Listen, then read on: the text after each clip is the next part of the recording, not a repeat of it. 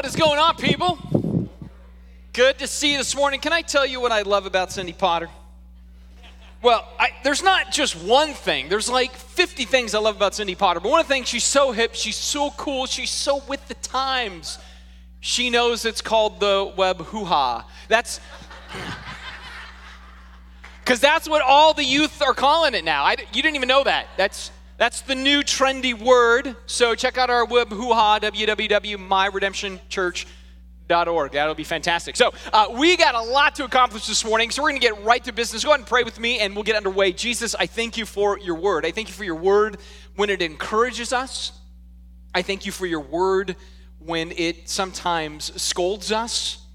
I thank you for your word when it reminds us of who we are in you, and that gives us courage and hope and joy. And I thank you for your word when it reminds us of what we are to do in a world that sometimes is opposed to you and to your truth. And I pray that today, as we learn what it means to navigate as faithful believers in a world that is not welcoming of your good news, that we will embrace what it calls us to, that we will embrace the servanthood to the world, that we would be those who see the big picture and live for eternity and honor our calling that you've given to us, and that we will realize our citizenship is not of this world, and then from that we can minister to this world with an eternal hope. And so I pray that you would instruct us in those things today, and so show us and shape us by your truth. We ask these things in your good name.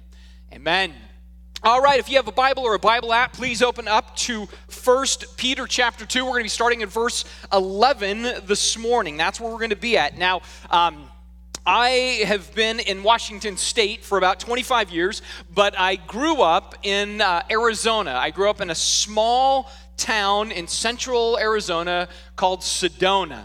And I've shared that before, and every time I share that, afterwards people come up to me and they go, that explains a lot about you. And I'm like, I'm not New Age, man. How does that explain? But it's a very New Age town, and it's a very beautiful town, and it's not very big. I mean, I think when I was growing up there was probably south of 10,000 people that lived in Sedona, and yet every year, hundreds of thousands, perhaps over 1 million people would come to Sedona because, again, it was very touristy, it's very beautiful, that kind of thing. And so growing up there, I experienced not so much a cross-cultural life like we do here in the greater Seattle area, where you work and live alongside people of different cultures. We just had different cultures come in for a day, right, and then leave. And so for me, that was my reference point of the foreigner. Right?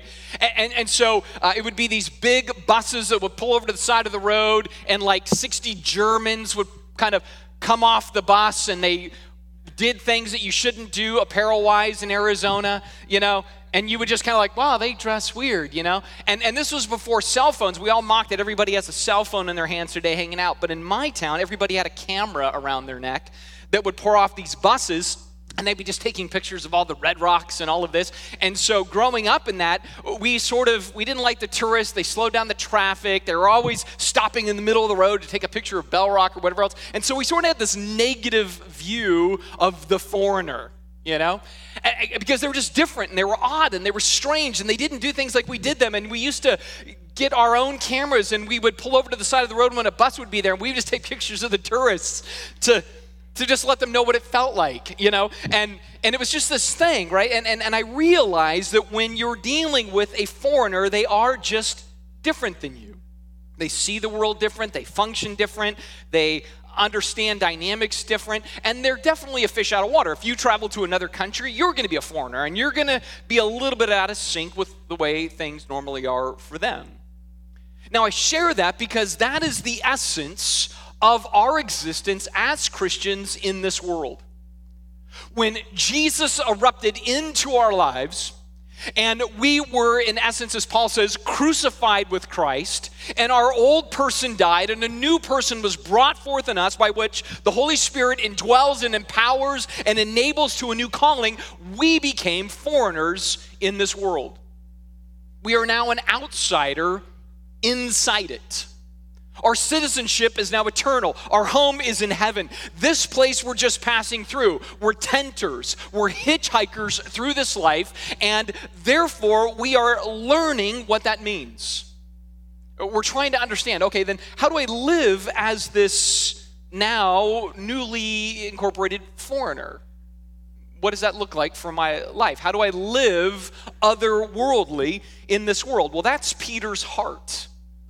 Matter of fact, I would say this drives most of his letter. He's trying to help his readers that are dispersed through many different communities understand how to live distinctly Christian in a non-Christian environment. He says, you're countercultural. You're not anti-cultural, by the way. I want us to understand that countercultural doesn't mean anti-cultural, but it means counter to. You're bringing something different to bear on the environment as an outsider seeking to make an impact on the inside. And so that's Peter's heart in our text this morning. And over the next few weeks, that's going to be his heart.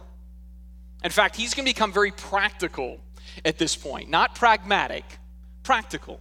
See, pragmatic is the end justifies the means. That's not Peter. Peter's practical based on principle. So he says, here's some principles.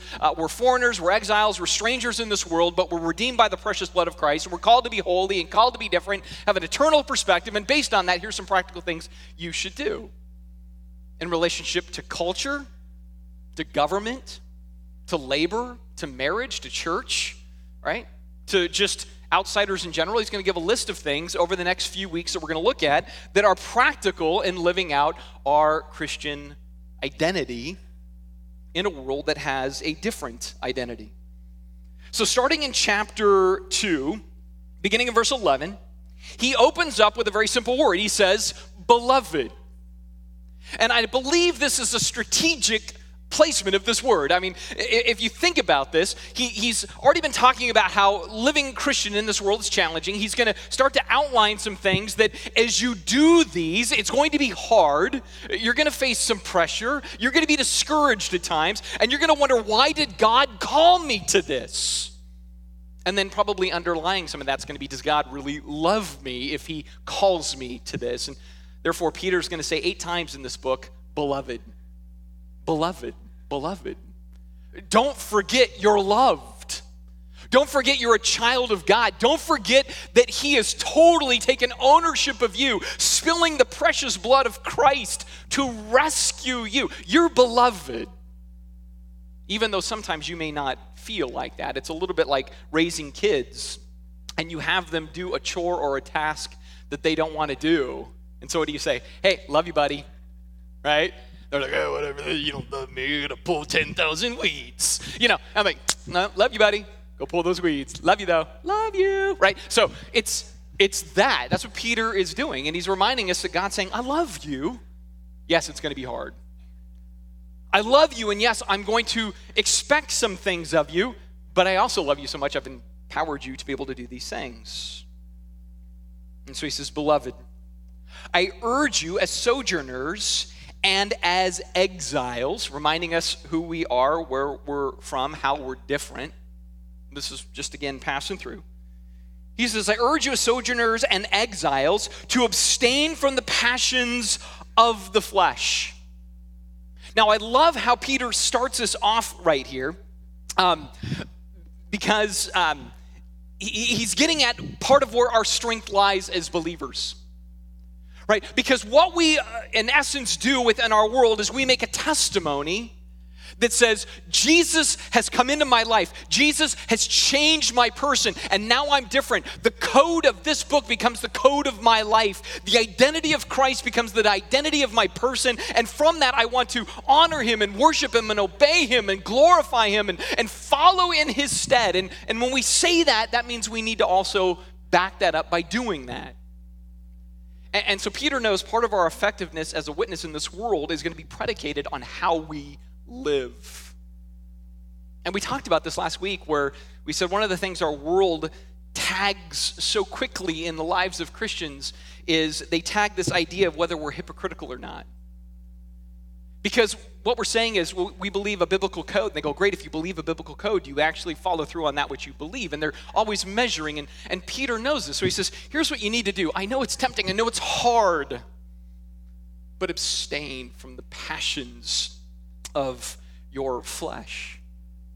Right? One of the fruits of the Spirit is self-control. It's the last one in the list in Galatians chapter 5.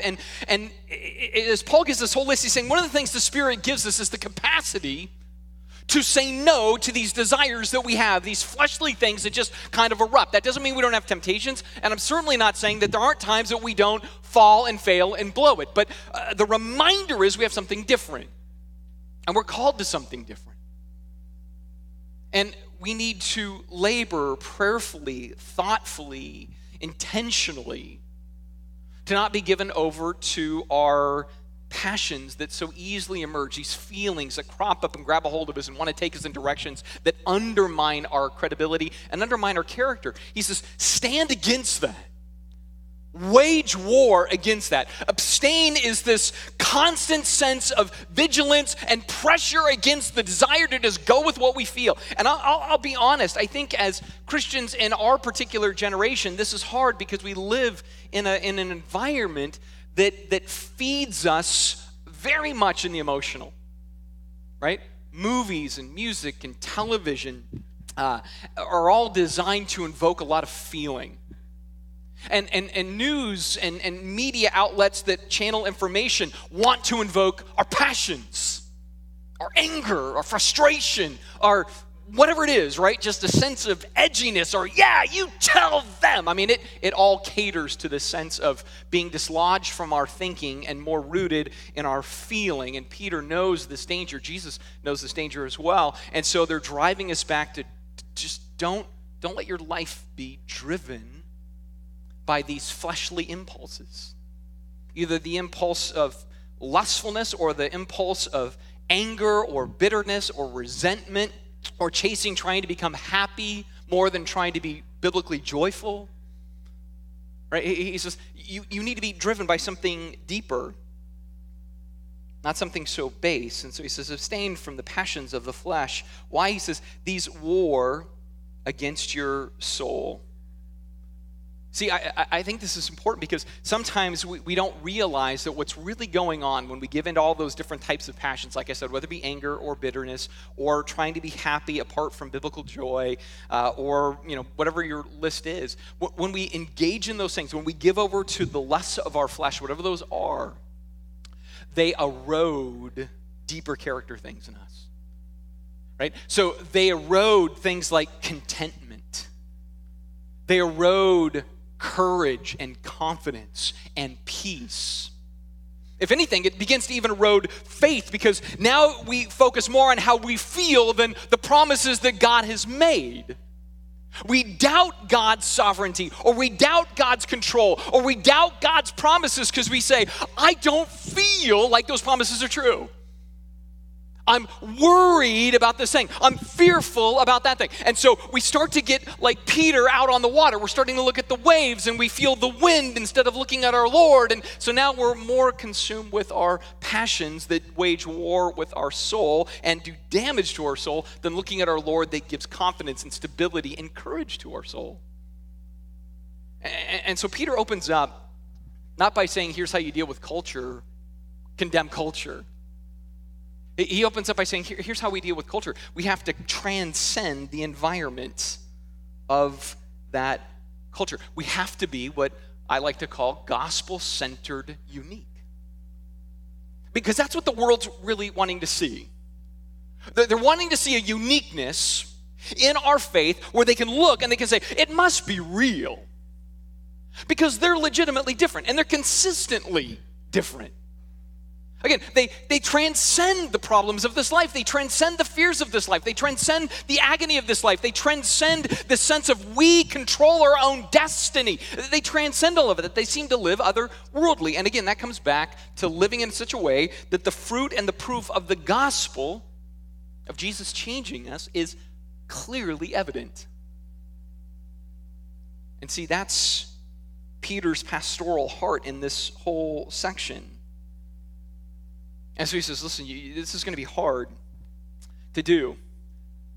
It's going to be hard, right? And I don't just mean for the passions that are self-seeking or self-interested for us, such as maybe things of sexuality or greed or whatever else. But it's also going to be hard because what Peter's now going to begin to ask us to do is to live in a context, in an environment that, again, is not always receptive to what we believe.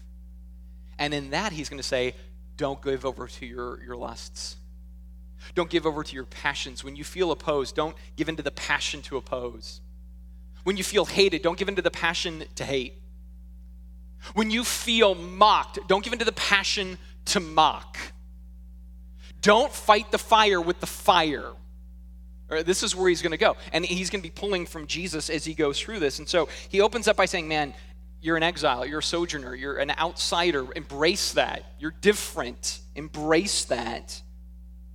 And so abstain from the passions of the flesh. Don't let them war against your soul. Rather, he says in verse 12, keep your conduct among the Gentiles honorable.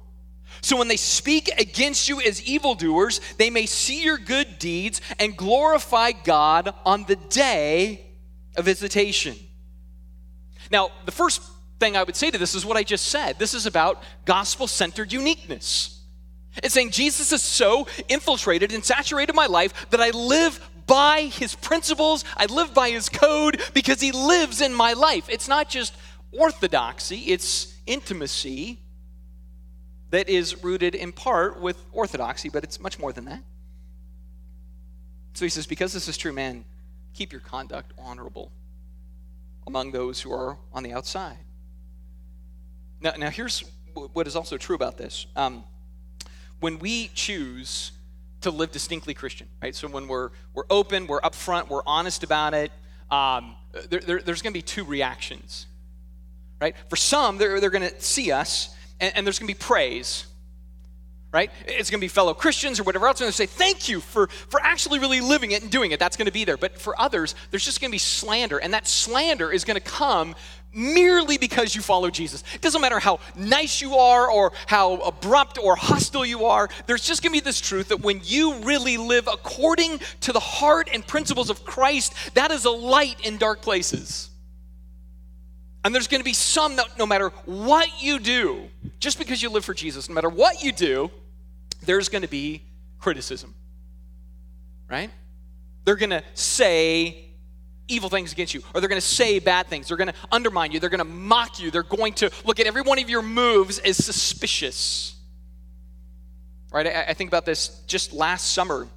Our church is a part of Duval Days. We partner with Jeff Wolf and his fitness business and do this great big thing in downtown for Duval Days and all this jumpy stuff and toys and everything else. And so we did this last year, and I'm thinking, man, what a great event. And then that afternoon, somebody who doesn't go to Redemption sent me a message, and they said, what did your t-shirt say? Down at Duval Days when you guys were running all the equipment. And I said, well, it just said Redemption Church, and on the back it says, for the glory of God, by the grace of God, for the good of our city. I said, why? I said, well, there's this big discussion on Facebook right now about how offensive your church was and how offensive your shirts were. I said, really?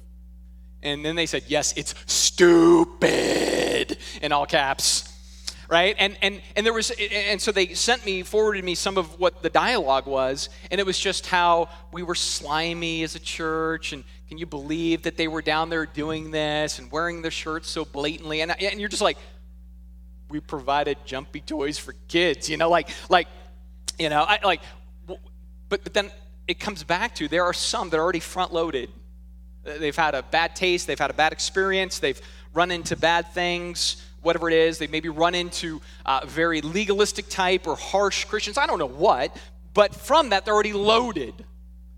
So when they see church or God or glory, it's instantly, oh, this is bad or this is slimy. And they're going to say some negative thing. Just because you're trying to live it out. Again, doesn't even mean you're doing anything hostile or like contrary, like trying to be opposing of them. Just living as light in dark places is going to earn some slander.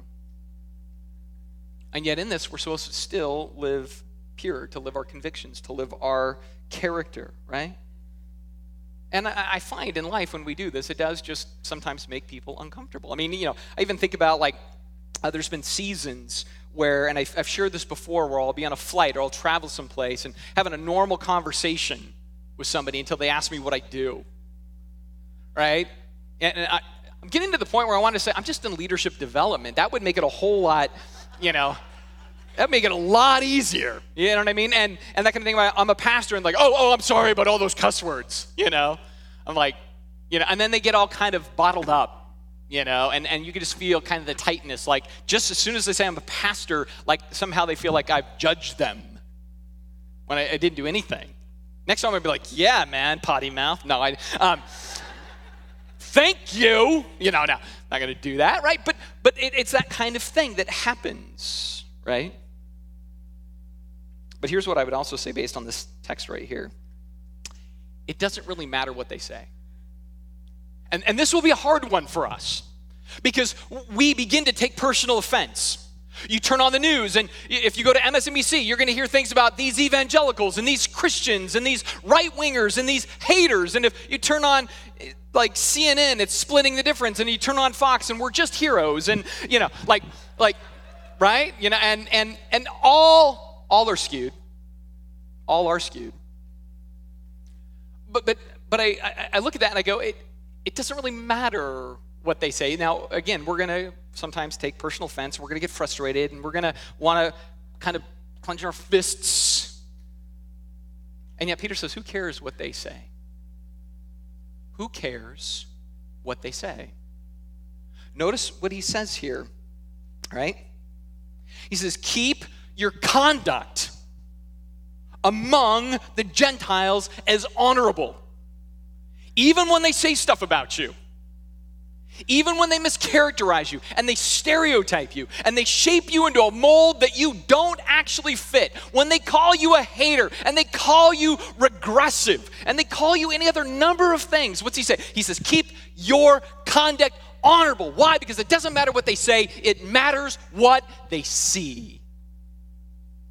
See that? I want you to think on that. Who cares what they say? He says they're going to say you're an evildoer. You oppose a lot of things. That's okay. What's key is that they see your good works. They see your good deeds, and they glorify God on the day of visitation. They may not glorify God today, or tomorrow, or this year, or next year, or a decade. But there will be a time where God visits a person that has opposed you. And he's going to visit them personally. He's going to visit them intimately. He's going to visit them in a way that is saving to their soul. And part of why that belief is going to happen is because they're going to say, I remember this friend of mine who was unflappable when I was just degrading them and mocking them and teasing them and undermining them. They didn't get shaken. They didn't retaliate against my words. Not in a way that was hostile or cruel or unloving. Rather, they stayed the course of being seeable. Seeable. This is why I'm saying, who cares what they say? I think too often we care what they say. Right? I watch enough media to know that sometimes we care more about what they say than what they see. And Peter is upending that. He says, no, it's what they see. We got to help them see. We need to disrupt the stereotypes. We need to not be tacky. We need to be Teflon. Right? Tacky says, I'm letting your insults stick to me. I'm letting your bias stick to me. I'm letting your stereotypes stick to me. I'm letting your words stick to me. And now I'm going to start stereotyping you as ignorant, foolish, judgmental, hypocritical. We'll start using the same words they use. Same critiques. Oh, you think I'm a hypocrite? You're a hypocrite. You think I'm intolerant? There's nothing like the intolerance of tolerance. Hypocrites, right? I mean, this is, right? We say it. I've said it. I feel my salsa level creep up when I just read articles, right? It's what makes me want to go, I'm gonna throw down. You want to throw down? I'm gonna throw down. right? That's our temptation. And this is exactly what Peter's getting at. He says, don't do that. Because the real key in all of this is us maintaining a heart and a desire that says, you know what? I'm going to be merciful when others are merciless. I'm going to be relational when people say, we don't even want to relate to you. Right? That's countercultural. I'm going to be thoughtful when you're thoughtless. I want to be helpful when you think you don't need my help. Right? That's how we go out of the way. Paul has this great little section in Romans chapter 12, and he talks about, there are going to be people that do evil or bad to Christians. And he says, man, don't fight evil with evil. He says something very revolutionary. He says, overcome evil with good. And what he's saying there is, earlier he says, it's not your job to play the role of vengeance. Well, we're not called to be persecutors. We're called to be the persecuted. We're called to show something different where the world forces and belittles and mocks so people feel guilted into embracing their position. We do it different, and we show generosity and benevolence and grace. Now, this doesn't mean that we don't have beliefs and convictions. We do, but I think even in communicating the beliefs and convictions, we're doing so in such a way that it should ooze grace, right? Because that's different. Anybody can yell. Anybody can be sarcastic. Trust me, it's such a sin for me to deal with. It's so easy. It's right there. I don't even have to work at it. That's the worst part. Open, it just happens. Grace takes effort on my part. Mercy, I have to think through. See, I can be a whip tongue, right? So I really think about what Peter is expecting. And it's not easy, but it's still the way forward. Because again, we're not called to win. I say this often. We're not called to win. We're called to win over.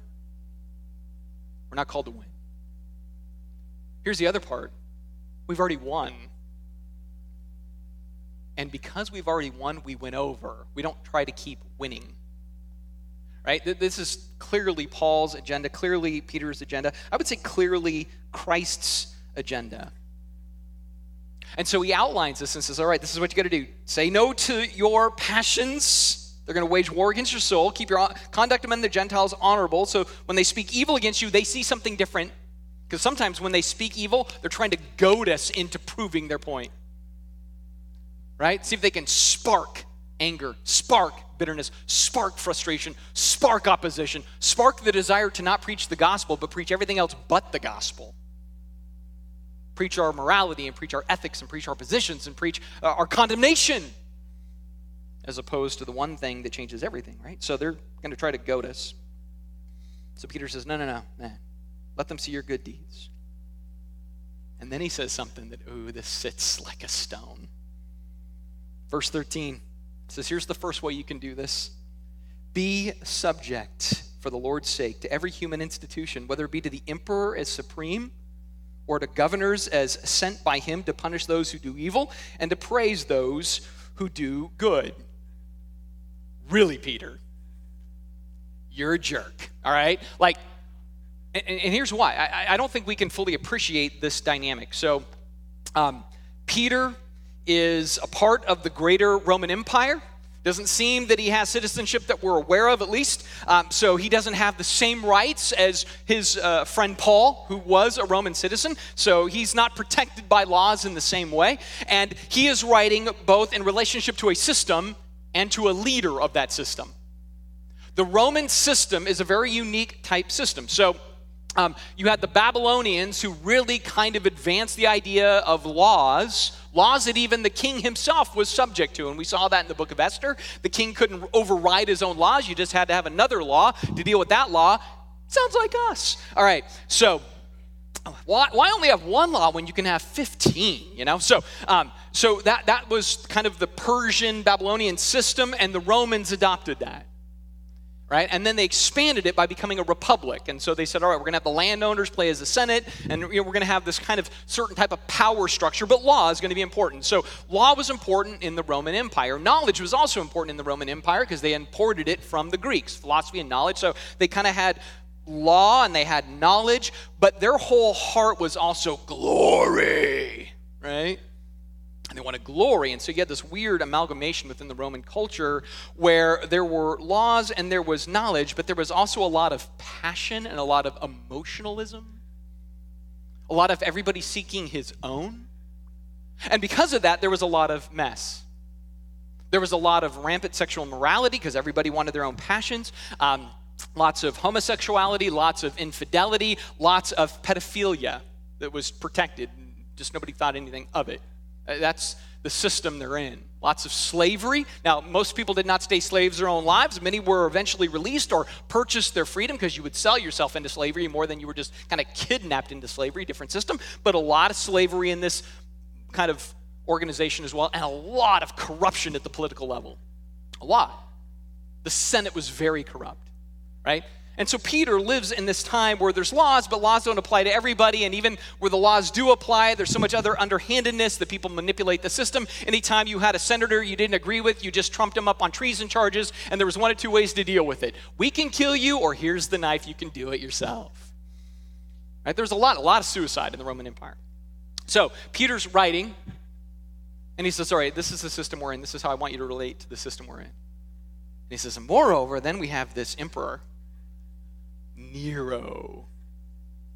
Very interesting guy. Nero becomes emperor in 56 AD. He's 17 years old, right? So a young dude. All right. Sometimes we picture Nero as this older guy, right?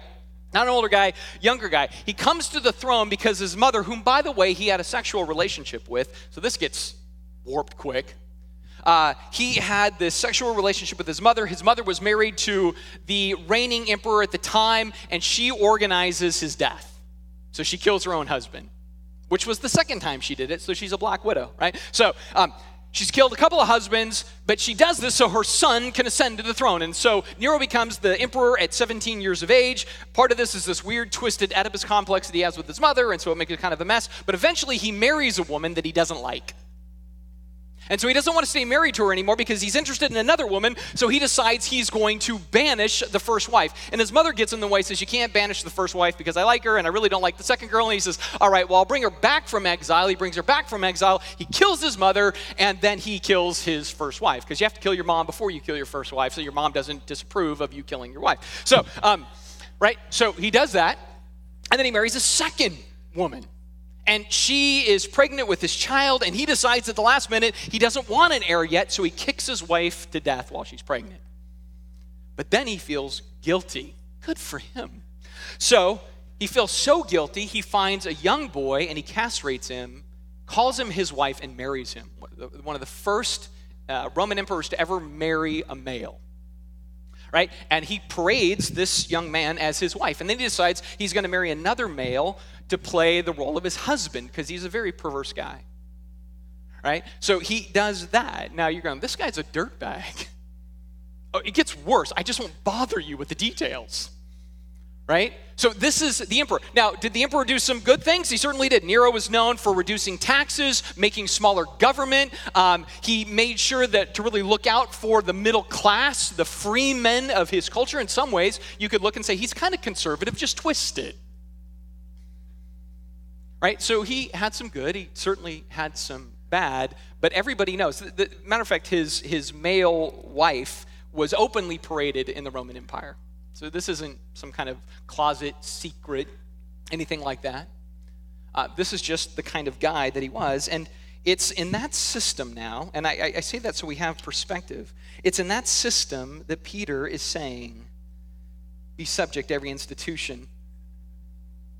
And it is that emperor that he says, whether it be to the emperor as supreme or to the governors sent by him who punish those who do evil and praise those who do good. Now I would add that it is the system that killed Jesus, that killed Peter, and that killed Paul. I would also add that it is this emperor who killed Peter and killed Paul. Right? So I'm painting the picture So that when we're tempted to say, well, yeah, Rome was messed up and Nero was crazy, but you don't know what it's like today. So you're right, you don't know what it's like. You certainly don't know what it's like, because now it's easy. We have transitions of government. Last time I checked, I don't know of a president that kicked his pregnant wife to death and killed his mother. Maybe I missed those years. Doesn't happen that way. It's much more controlled. But it's there that Peter is asking this hard thing. He says, this is what I want you to do. Right? And part of this is understanding it's not the pragmatics of government. He's not defending Nero. He's not defending Rome. He's giving us a strategy, and part of that strategy is predicated on a more transcendent truth. And the transcendent truth is no matter who's on an earthly throne, God is on a higher throne. Always. And it's not that God is on a higher throne distant from the lower throne. It doesn't work that way. In fact, I'm going to quote three guys: Jesus, Peter, and we've already quoted, or Paul, Jesus, and then we've already quoted Peter here. Jesus, in John chapter 19, he's facing his trial before Pilate. And Pilate asks him a question, and Jesus doesn't answer the question. In verse 10, Pilate said to him, will you not speak to me? Do you not know that I have authority to release you and authority to crucify you? And then Jesus answered and said to him, you would have no authority over me unless it had been given to you from above. Right? Sometimes I get concerned when we talk about politics or government or culture that we treat it as though God is on a distant throne, not tending to the affairs of whoever's on our thrones, media thrones, marketing thrones, fiscal thrones, political thrones, doesn't matter the throne. And Jesus says, you know what, you wouldn't have this authority unless it was given to you from above. You just wouldn't. This is Jesus. He says God's in control. Paul is more brazen in Romans chapter 13. Romans chapter 13, starting at verse 1, he says, let every person be subject to governing authorities. And this is where I want you to listen. It's not so much that line, it's what he says here. For there is no authority except from God. And he says, and those that exist have been instituted by God. Don't take away from these words. Paul is writing when Nero is king, is emperor, in a broken system, and Paul point blank says there is no authority except from God, and those that exist have been instituted by God. Therefore, whoever resists the authorities resists what God has appointed, and those who resist will incur judgment. I mean, these are really strong words. It's putting it in perspective for us. He says, for rulers are not a terror to good conduct, but to bad. He says, would you have no fear of the one whom is in authority? He says, why then do good? And why don't you do what is good, and you will receive his approval? For he is God's servant for your good. But if you do wrong, be afraid. He does not bear the sword in vain, for he is the servant of God, an avenger who carries out God's wrath on the wrongdoer. Notice how I keep saying God's servant, God's in authority, God's placed him there. I mean, God's sovereign. I don't understand the mysteries of it. But it's designed to give us encouragement again. Nothing's out of control, no matter how much we might feel that way. Therefore, he says in verse 5, therefore one must be in subjection, not to avoid God's wrath, but also for the sake of conscience. He says, because of this, you also pay taxes, for the authorities are ministers of God, attending to this very thing. So pay to all what is owed to them. Taxes to whom taxes are owed, revenue to whom revenue is owed, respect to whom respect is owed, and honor to whom honor is owed. Right? So, strong words that are sharing with us how we interact, how we relate, how we posture ourselves in this world. Now, again, I'm not saying it's easy. It's really hard. I'm not saying I don't share your frustrations. I do. I think this is one of the tougher lessons for us in our environment sometimes, is to try to honor what's being said here. Because what it's saying is go out of your way to be a right person, or to do right things rather than just be right about the environment or the social conditions, right? Work hard to make a true difference and not just have a statement. Bless the cursed. Because that's really what we're talking about, right? Bless those who are cursed. They're cursed. The only hope they really have, and honestly, the only hope a culture has is people changed.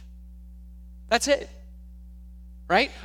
We're never going to elect our way to health. We're never going to vote our way to human stability. There will never be a utopia on this planet fashioned and formed by the wherewithal of people that come together, hold hands across America, and make it happy. Right? It won't happen. It won't happen unless hearts are radically transformed, because somebody's always on the take. Somebody's always leveraging power for their good as opposed to the good of all. There's always going to be somebody that is so marred by their sin that it disrupts the system. Now, I know some of you are going to say, so you're saying don't be involved. I'm not saying that at all. I'm not saying that. I'm talking about how we're involved. I'm not saying we don't vote. I'm not saying you don't run for office. I'm not saying you don't plug into the system. What I'm saying is once we're there, as we do it, people should be able to look at us and say, that person is consistent, that person is gracious, that person is merciful, that person is different. And even where we disagree, they disagree so compassionately. They disagree with true empathy. They disagree with relationship at the core of their disagreement. When that is true, that is gospel. And that is how we make a difference in our world, right? I would also add, according to this passage here, that it's not because Caesar's worthy or Rome's worthy. It's not because the president's worthy or the Senate or the House is worthy or our governor is worthy. Or it's not that. Notice what it says there. For the Lord's sake. Jesus is worthy. If Jesus asks us to do something difficult, if Jesus asks us to deal with our emotional baggage and deal with it in such a way that we are generous as opposed to barbed, if Jesus asks us to do it, it is worth it. For the Lord's sake, right? And you say, well, what if our culture, what if our politicians, whatever, ask us to sin? What if we have laws now that say you need to sin to obey the law? What do? Well, this isn't new to Christians by any stretch. In Acts chapter 5, Peter, the one writing this particular epistle that we're studying, is before a group of religious leaders in Jerusalem. And it says, and when they had brought them, they set them before the council, right? So they bring the apostles in, put them before the religious council, and the high priest questioned them, and he said, we strictly charge you, right? So this is legal. We strictly charge you not to teach in this name. Don't teach the name of Jesus anymore. It says, yet you have now filled Jerusalem with your teaching, and you've intended to bring this man's blood upon us. And so, we've told you to stop. Now we're charging you with a crime. You're preaching Jesus. And then Peter and the apostles answered. They said, we must obey God rather than men. What do you do when your culture says you must sin to obey the law? You don't sin. You don't sin. You say, this is what God calls me to, and I'm not going to sin. This is what you do. But then here's the other part of it. And you take the punishment. You don't sin, and you take the punishment, which is exactly what happens. They say, we can't honor that request. We can't stop preaching Jesus. So in verse 40, it says, when they had called the apostles back in, they beat them, and they charged them not to speak in the name of Jesus, and they let them go. And then they left the presence of the council, rejoicing that they were counted worthy to suffer dishonor for the name. And then it says, and then every day in the temple and from house to house, they did not cease teaching and preaching that Jesus is the Christ. In other words, they say, we're going to break the law because we can't sin against God, and then we're going to take the punishment. That's it. That's what they do. In 1 Corinthians chapter 4, Paul talks about being persecuted. He says, when reviled, we bless. Just listen to these words. Now, this is hard. I'm not doing well with this always. When reviled, we bless. When persecuted, we endure. When slandered, we entreat. That's powerful. It becomes very hard to do this consistently. But it is, in a lot of ways, what makes us unique as Christians. Jesus says in Matthew chapter 6, he says, "Blessed are you when people hate you, and when they exclude you, and when they revile you, and they spurn your name as evil on the account of the Son of Man. Rejoice in that day and leap for joy, for behold, your reward is great in heaven, for they did the same things to the prophets, the fathers before them." I mean, this is our calling. See, I think what's hard sometimes for us is we feel the pinch right now, and we're tempted to a lot of other emotions other than this one. Woo! Right? That's the last thing we're thinking. We don't watch what erupted in Indiana a few weeks ago, and we didn't say, yes! We didn't do that. We felt dejected and discouraged and frustrated and typing away on Facebook and, whatever, right? Like all kinds of stuff that we feel. Because I think as Americans who for a long time have had a seat at the table, we're not used to having the wind in our face and the wind at the backs of those who see the world differently than us in this culture. We're not used to a majority now siding up on things that we say we can't go there.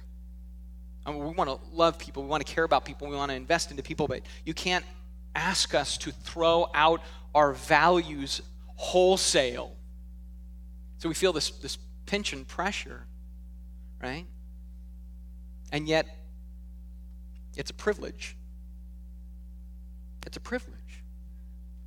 And I think nothing speaks more to the life-transforming power of Christ than to be able to look our world in the eye, to look it in the eye, and to honestly be able to say, "Father, forgive them, for they do not know what they do." Right? We don't follow Peter and Paul. We follow Jesus, who was the perfect model of these things, who says, "Leap for joy. Consider it a blessing." Part of this means we just have to think eternal. Part of our challenge is we're so kind of ratcheted to this world, it's hard for us to believe that, man, if I face this with joy, if I see persecution as a blessing, if I can be given high fives for opposition, like, awesome, man. They're getting the gospel because they're not getting us. Man, if we can get there, that's huge, but it's, like I said, it's hard. So I go back with Peter. I go, but this is still what we're to do, right? This is why he says in verse 16, "Live as people who are free, not using your freedom as a cover-up for evil, but living as servants of God." So this is how you leverage your freedom. This is what you do. You use your freedom for the sake of the gospel. You use your freedom for the sake of seeing others come to Christ. I mean, we are the model of these things. So we leverage it in that way. And this is what God empowers, right? This is what God blesses, right? Where we have generous actions, or we're known for our integrity or our trustworthiness or our calmness or our joy, right? Our care. Those are the things the world's going to notice. Now, I want you to also pay attention to something that Peter says back in verse 15. He's not saying that the people around us, he identifies the problem. Maybe that's the way I put it. He says there, we do this to silence the ignorance of foolish people. Maybe that'll bring you a little bit of, at least he's acknowledging they're ignorant and foolish people, right? No, Peter has no disagreement with that. He's going to say it about 5 times in the book, different things that says, yes, the world around us that opposes Christ, it's ignorant, it's foolish, it's broken. There's not a debate on that, right? So if you sit up here or you're sitting out there today and you're like, Matt's getting on to us. Doesn't he understand the world around us? Yes, it's foolish, it's ignorant, it's sinful, it's broken, it's enslaved to its own desires and lusts and wants. Yes, I agree. Peter agrees. Jesus agrees to the problem. What we're dealing with is the best way to address the problem. See, one way is to make sure the foolishness and the ignorance knows it's foolish and ignorant. That's one way, right? So we get our megaphone of media, and we let them know. You're sinful. You're broken. You're perverted. You're stupid. It's one way to do it. We oppose you. We don't want to connect with you. Right? That's a way to do it. The other form is the one that Peter's advocating here. Let them see your good deeds. Right? Be subject to until they ask you to sin, and then joyfully receive your persecution. Look them in the eye and say, Father, forgive them. They do not know what they do. Trust the overarching power of God and the overarching eternal nature of our faith. See, it was interesting. A couple weeks ago, just right before Easter, this was on my heart to some degree. So I'd written an article on how historically Christians had leveraged boycotts within our culture to get companies to not go directions that we morally opposed. And my thesis to that was to say, I think it did more damage than good to the gospel. Right? Because it says, unless you change your morality, we're not going to give you our money. Anytime we're using money as the leveraging rod toward morality, it kind of overrides really the gospel. The other part is, if you've ever been boycotted, you don't feel that those who boycott you like you much. Right? Honestly, I mean, I was watching the whole Indiana thing unfold, and I'm watching now Christians getting boycotted, and I'm like, as a Christian, I don't feel loved by the opposition at all. I feel very disliked, in fact. And so I kind of put myself in, maybe that's how they felt 10 or 15 years ago when this would happen with them. Maybe, and because their ethic is going to be a little bit different on retaliation, maybe this is more retaliatory now. The wind is at their back. They have the opportunity to teach some lessons. So I wrote this article on it, and strangely, sovereignly, mysteriously, one of the heads of the American Family Association read my article, who they organize a lot of boycotts. Not big fans of the article. So they wrote a counter article to it, which was fascinating. The good news is they actually posted a link to my article on their website. I'm like, the very people I wanted to read it, it's publicized. All right, so Paul went before Caesar. All right, so so I'm like, this is a blessing. They're going to read it. But I was reading kind of his thing, and he was very frustrated and did not at all care for what I had written, and kind of categorized our church. This was the nice thing. He called us a very young, successful church who doesn't preach sin or repentance. I'm like, I think you missed that one. But thank you that you called us young. We'll take it. All right, so and so I'd responded, and he wouldn't post my response. So then we ended up in this email dialogue behind the scenes. And I said, listen, we do preach sin, and we do preach repentance, and we believe there's a hell, and we don't want anybody to go there. And, you and I agree on the problem. We disagree on the way to confront the problem, right? Because the way you want to confront the problem is you just want to let the world know that it's violating the law. But the problem is to tell them they violate the law without the gospel just says, go to hell. Go to hell.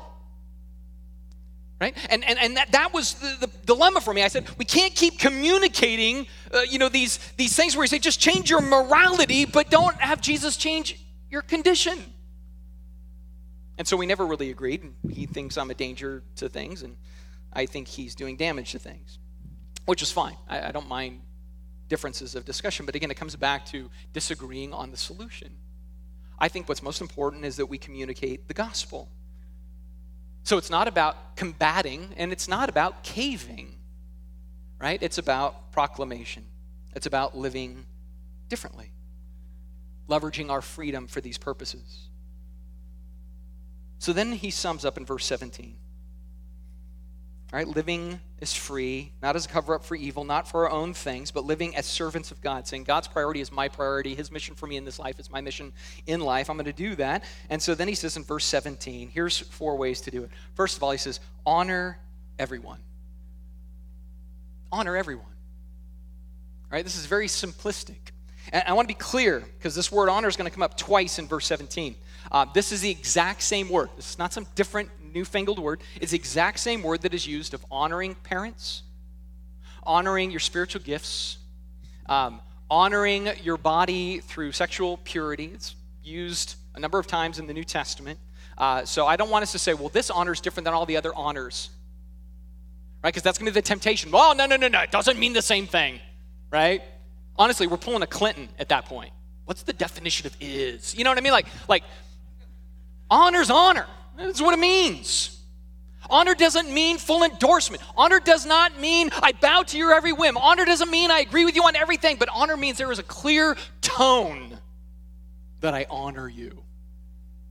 I honor you. So he first says, honor everyone. I love what Jesus says back in Luke chapter 6 again. He says, but I say to you, right? This is what I want you to know. Love your enemies. Love your enemies. Do good to those who hate you.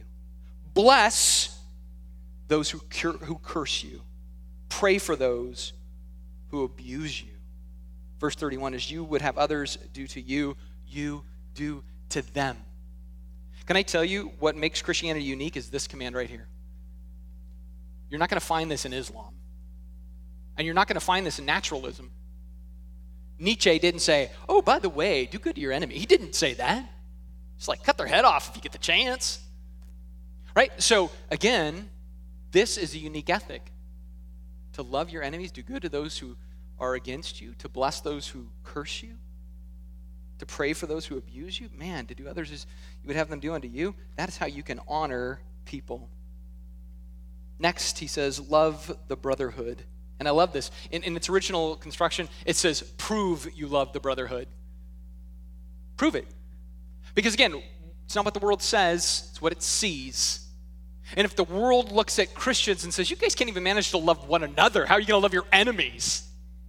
You're like, that's a good point, right? So, we need to labor to love, prove our love for one another. Real quick, Colossians chapter 3, what does it mean to love one another? It says, put on as God's chosen, holy and beloved. Put on compassionate hearts, kindness, humility, meekness, patience, bearing with one another. And if anyone has a complaint against another, forgive each other as the Lord has forgiven you, so you must also forgive. And above all of these, put on love, which binds everything together in perfect harmony. Again, there's nothing even to unpack. It's pretty clear. It's what we do. We prove our love to one another. He also says, fear God. This is another way you do it. And this is the chief one, right? Notice it doesn't say honor God. It says fear God. I love it in Isaiah chapter 8. I won't turn to it. I think we can put it up on the screen. But in Isaiah 8, he says, you know what? There's going to be people who say, oh, that's a conspiracy, and get really afraid. Or there's some plot. Get really afraid. And Isaiah says, you know what? Here, do yourself a favor. Don't give in to all of that, and instead fear only the Lord. And when you fear only God, he is a sanctuary. Right? So what about government? What about taxes? What about debt? What about people? What about morality and immorality? What about where the culture's going? What about internet pornography? And what about sex trafficking? And what about, those are all problems for us to invest the gospel into. But what we should not do is say, those things generate my fear. Now we need to fear God, and he becomes a sanctuary in the midst of all of that chaos. And then we engage that with the goodness of Christ and the gospel. And then last, honor the emperor. Honor the emperor. Do I have to go back and explain Nero? No. No, I don't. And our temptation will be, no, we don't have to. We don't have to. Right? But don't be shocked when your teenager says they don't have to honor you.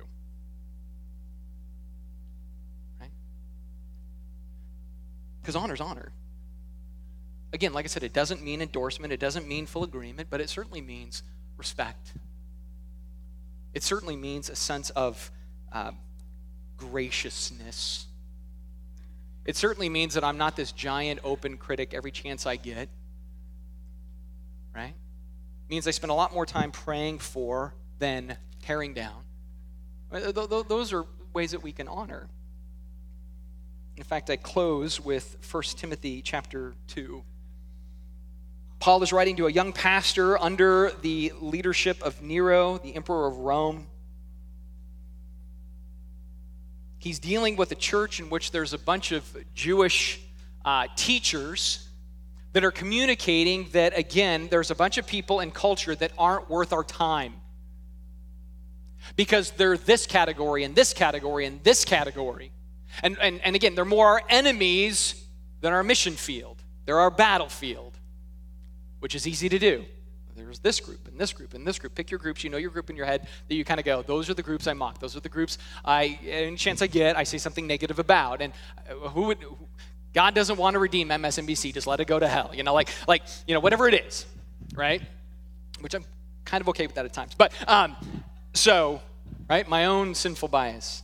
So they have this problem where it's kind of like Jews only and those who are going to want to honor Old Testament Jewish law. Paul says to Peter, first of all, he says, I urge you that supplications and prayers and intercessions and thanksgivings be made for all people. Right? People that are against you, people that are for you, people that you love, people that you know hate you and you need to love anyway, right? Make prayers for all of those people. He says, for kings and all who are in high positions, that we may lead a peaceful and quiet life, godly and dignified in every way. This is good. And it is pleasing in the sight of God our Savior, who desires all people, right? Not just the categories we deem worthy, not just the people that we like to affiliate with, not just the people that we enjoy, not just the people that agree with us, but all sorts of different people. He says, we want to make sure that we do this because God wants to save them and see them come to the knowledge of the truth.